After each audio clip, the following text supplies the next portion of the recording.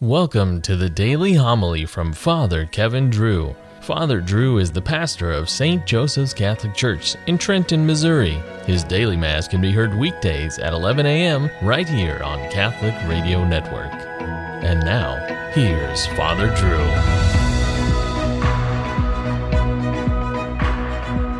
A reading from the Acts of the Apostles. The apostles and presbyters, in agreement with the whole church, decided to choose representatives and to send them to Antioch with Paul and Barnabas. The ones chosen were Judas, who was called Barsabbas, and Silas, leaders among the brothers. This is the letter delivered by them. The apostles and the presbyters, your brothers, to the brothers in Antioch, Syria, and Cilicia, of Gentile origin. Greetings. Since we have heard that some of our number who went out without any mandate from us have upset you with their teachings and disturbed your peace of mind, we have with one accord decided to choose representatives and to send them to you along with our beloved Barnabas and Paul, who have dedicated their lives to the name of our Lord Jesus Christ. So we are sending Judas and Silas, who will also convey this same message by word of mouth. It is the decision of the Holy Spirit and of us not to place on you any burden beyond these necessities, namely to abstain from meat sacrificed to idols, from blood, from meats of strangled animals, and from unlawful marriage. If you keep free of these, you will be doing what is right. Farewell. And so they were sent on their journey. Upon their arrival in Antioch, they called the assembly together and delivered the letter. When the people read it, they were delighted with the exhortation. The word of the Lord. I will give you thanks among the peoples, O Lord. My heart is steadfast, O God, my heart is steadfast. I will sing and chant praise. Awake, O my soul, awake lyre and harp. I will wake the dawn. I will give thanks to you among the peoples, O Lord. I will chant your praise among the nations. For your mercy towers to the heavens, and your faithfulness to the skies. Be exalted above the heavens, O God, above all the earth, be your glory. The Lord be with you. A reading from the Holy Gospel according to John. Jesus said to his disciples, "This is my commandment, love one another as I love you. No one has greater love than this, to lay down one's life for one's friends. You are my friends if you do what I command you. I no longer call you slaves, because a slave does not know what his master is doing.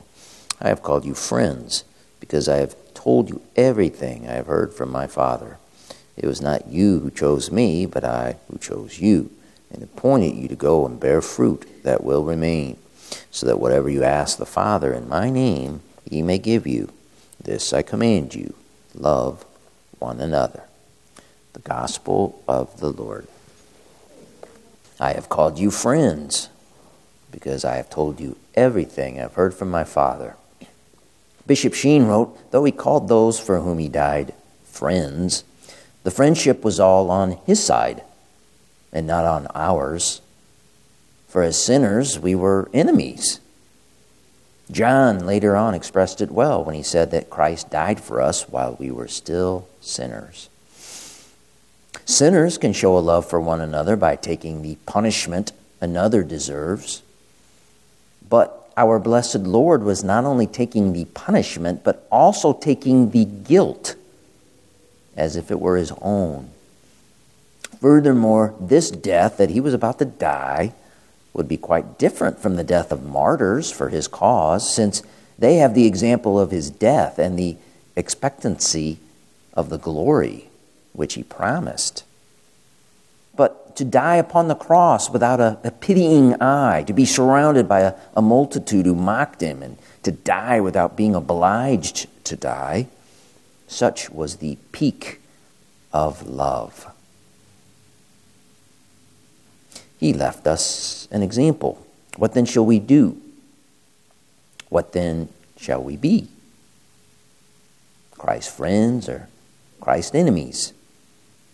The answer depends on our actions, our deeds, our choices.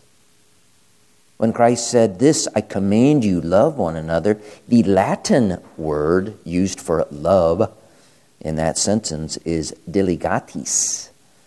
The root of that word means to choose.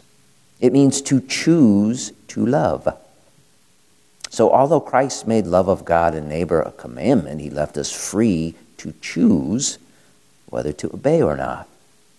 This is where our English word diligent comes from.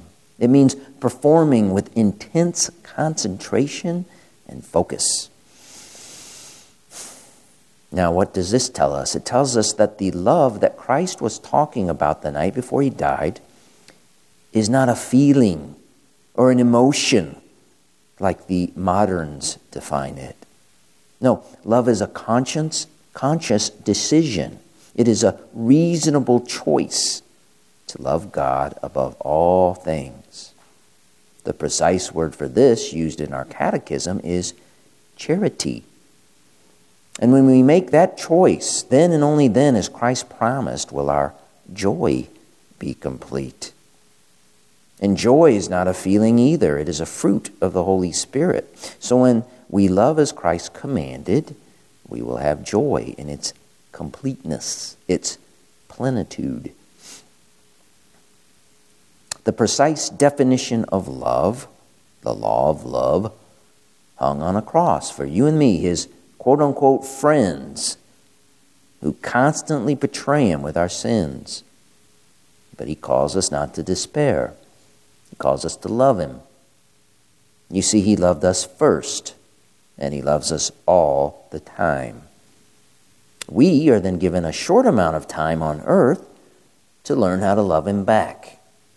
This is why he gave us the holy sacrifice of Mass. Because Christ's love is not a feeling, it is a crucifixion. Feelings don't get crosses carried. Charity does. Feelings don't save anyone. Holy Mass then cannot be so much about feelings and emotions, but rather conscious decisions and reasonable choices. So, we come to Mass because our friend commanded us to do so. We come to Mass and offer ourselves to the best friend we will ever have, he who is expiation for our sins. We then get on our knees and diligently offer ourselves with intense concentration and focus. We learn to love God above all things and pray that our joy may one day be complete.